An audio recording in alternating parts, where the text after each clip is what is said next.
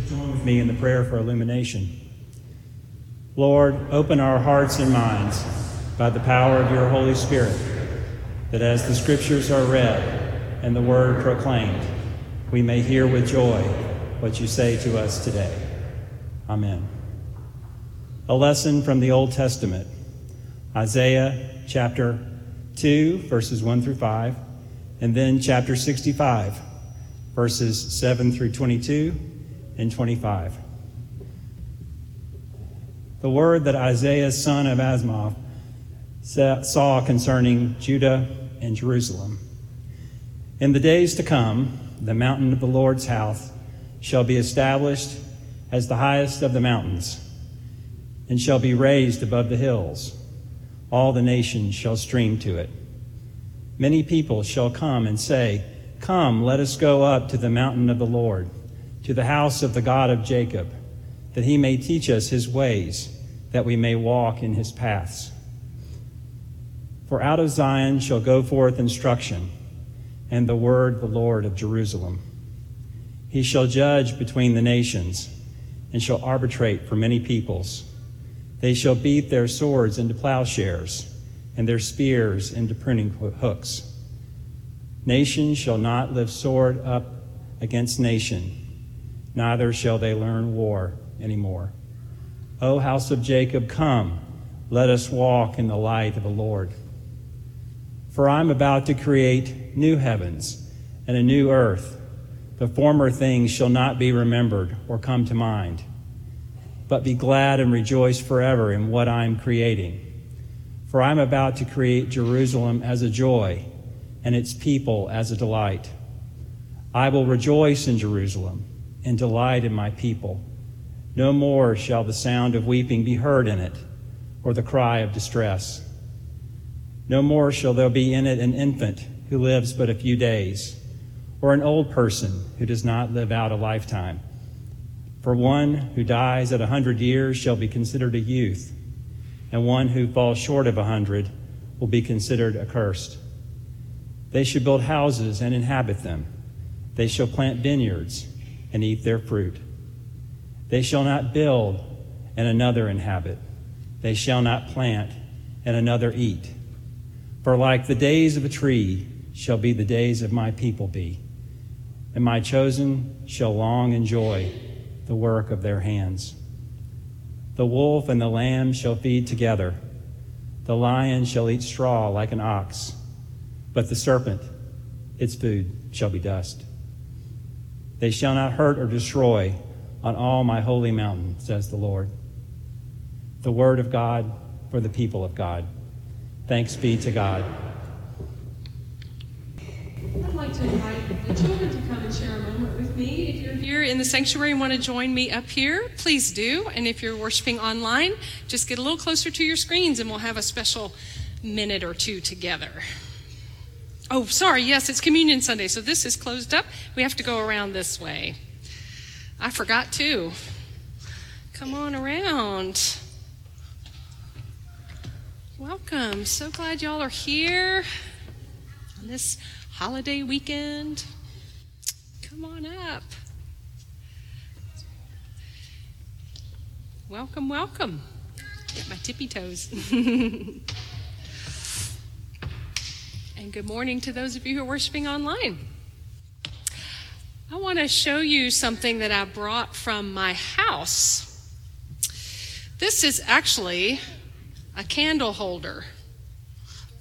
It doesn't look like a candle holder, does it? But you put it on the table, and then you put a candle in the middle. And what does it look like?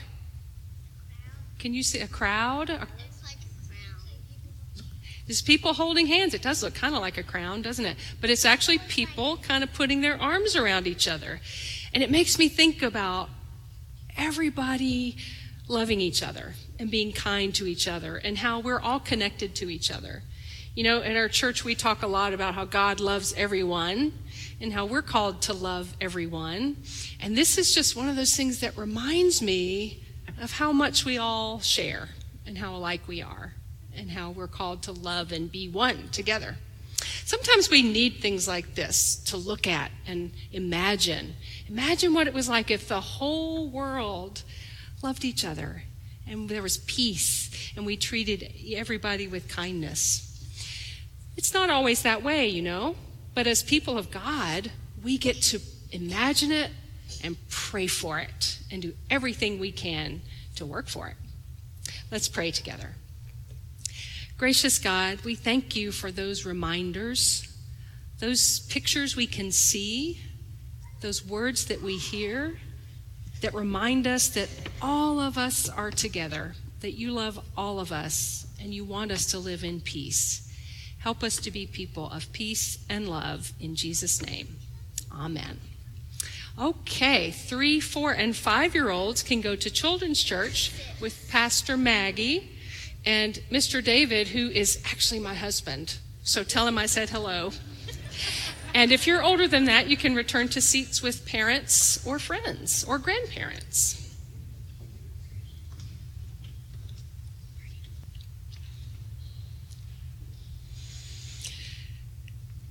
Almost exactly 10 years ago, I had the opportunity to travel to Uganda as part of a mission team from several churches, several United Methodist churches, who were taking part in building up a school there in a little village called Bwasandegu. My friend and colleague, David Sebalime, had started this school when he was living in Uganda.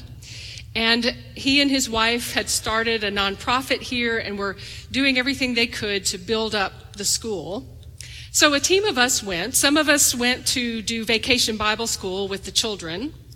Others of us went to do a medical clinic on the campus. And others of us were there to meet with the adults and do some teaching and training and Bible study together.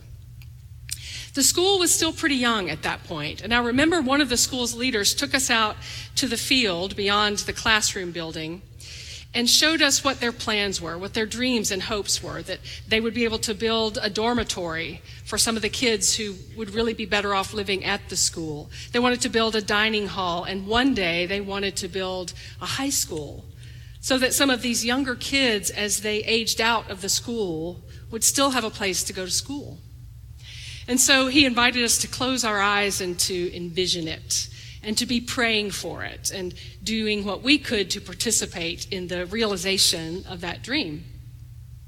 Well, I saw my friend David Sebalime at annual conference, and he is in Uganda right now. And the student that we sponsor is now in high school. And now there's a high school building, and now there's a dormitory where she and other students live, and they're still living into this dream and learning how to be a faithful part of that community on behalf of all the families there. Sometimes it helps to have a visual out in front of us, something we can see in our mind's eye and pray for and work toward. This is Independence Day weekend. I see many of you are wearing your red, white, and blue. And on Tuesday, we'll be celebrating the anniversary of the signing of the Declaration of Independence. And I took some time this week to read it over again and never cease to be moved by the opening words. We hold these truths to be self-evident, that all men are created equal. Now, when Thomas Jefferson penned those words, it was a revolutionary thing to do to send it to the King of England. He was in many ways breaking new ground and helping to start a new nation with this principle. But as we look back on history, we realize that when Thomas Jefferson wrote these words, he was a product of his own time, and he didn't mean all people. He was thinking all men, all white men of European descent with property. Those were the citizens of the United States. So it was not quite the full realization where we are now. It's taken time and work. When the 14th Amendment was passed in the 1860s, suddenly all men became all men, were citizens who were citizens of the United States, could vote. It wasn't until 1920 that came to include all women as well over the age of 18. And so we've seen that vision expand and grow as we've grown into it. When I was in Memphis for annual conference, we went to the Civil Rights Museum, and there was a screen displaying Martin Luther King's I Have a Dream speech, where he held out this phrase, "We are a nation built on the belief that all men are created equal," and yet he was willing to point out how we had fallen short with our Jim Crow laws and segregation and voting tests and grandfather clauses and poll taxes that were keeping some people from being able to vote. And so he and others have helped move us toward a greater and broader realization of this belief that all people are created equal. That's one of our beliefs as a congregation.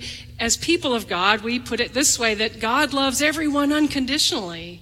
And this should be a place where everybody is welcome, all people.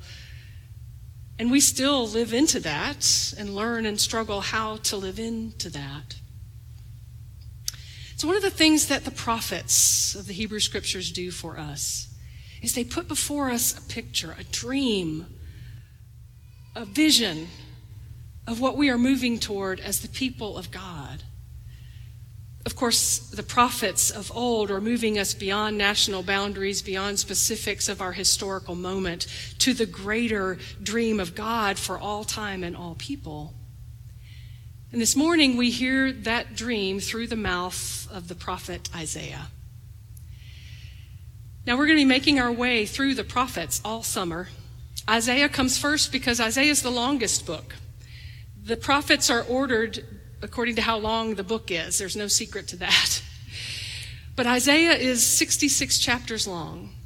And most biblical scholars will tell us that Isaiah is probably not one person speaking, but a collection of prophecies and oracles collected over a couple of centuries and put together as one work and placed in the mouth of Isaiah for us. And so what I've chosen this morning is a text from the beginning, chapter 2, and a text from the end of the book of Isaiah. And these were likely people of God speaking into different moments of history and yet giving us a vision for all time. Now the prophets, Isaiah included, had many different kinds of words to offer to the people depending on what was happening in the moment.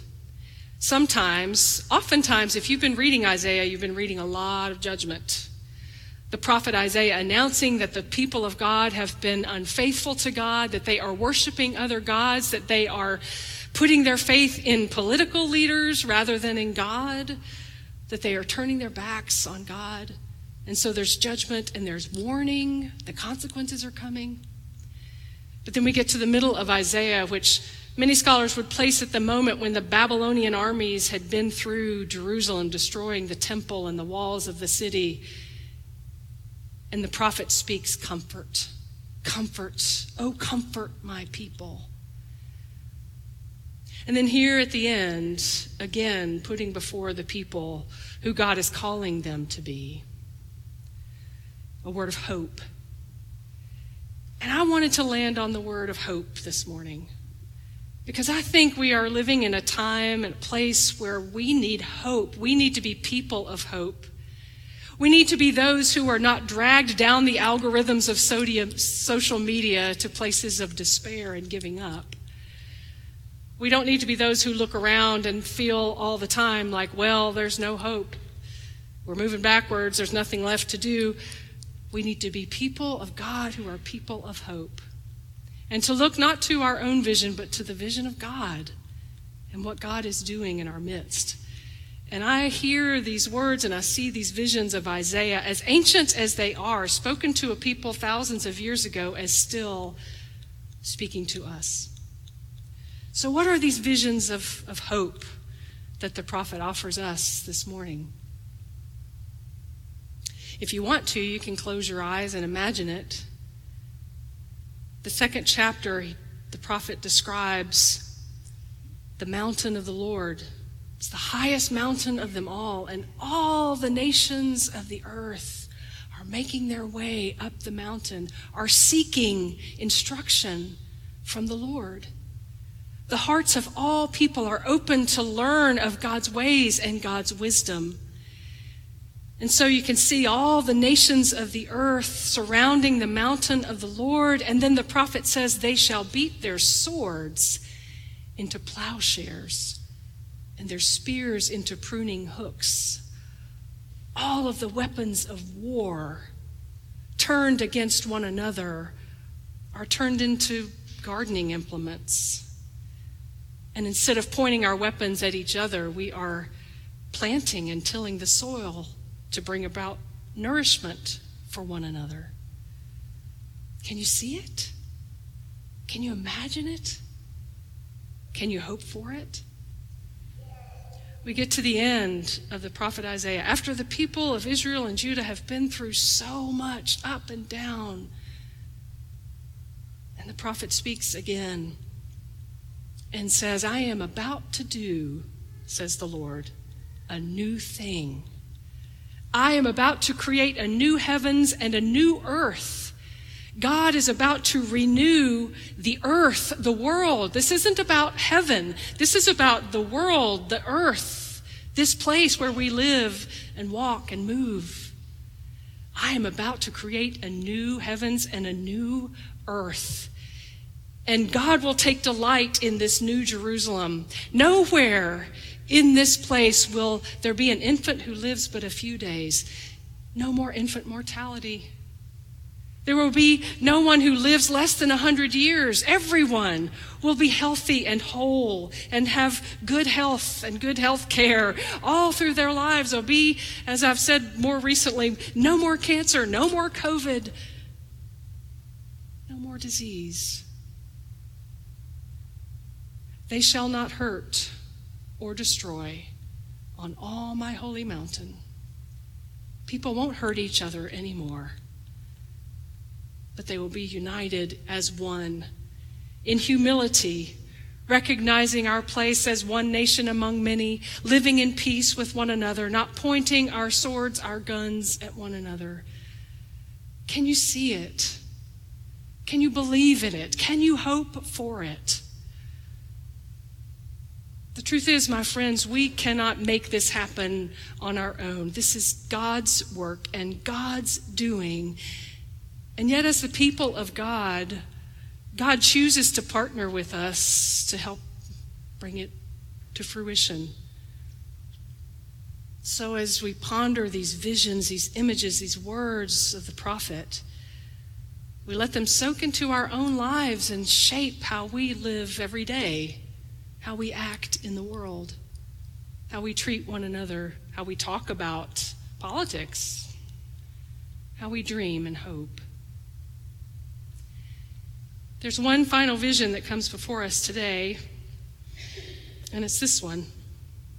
It's a table, the one that Jesus offers to us in his own life on the night that he gave himself up for us. His is a table where everyone is welcome. And I picture a round table. There's no rank or hierarchy. The newest person at the table belongs just as much as the person who's been here the longest. And we all come to receive God's grace through the life, death, and resurrection of Jesus Christ. So as we allow these words of Isaiah to sink in, to shape our living, as we come to the table today and find that we are welcomed and received as we are, let us make room for one another. And let us celebrate our deep oneness and the peace that only Christ can give.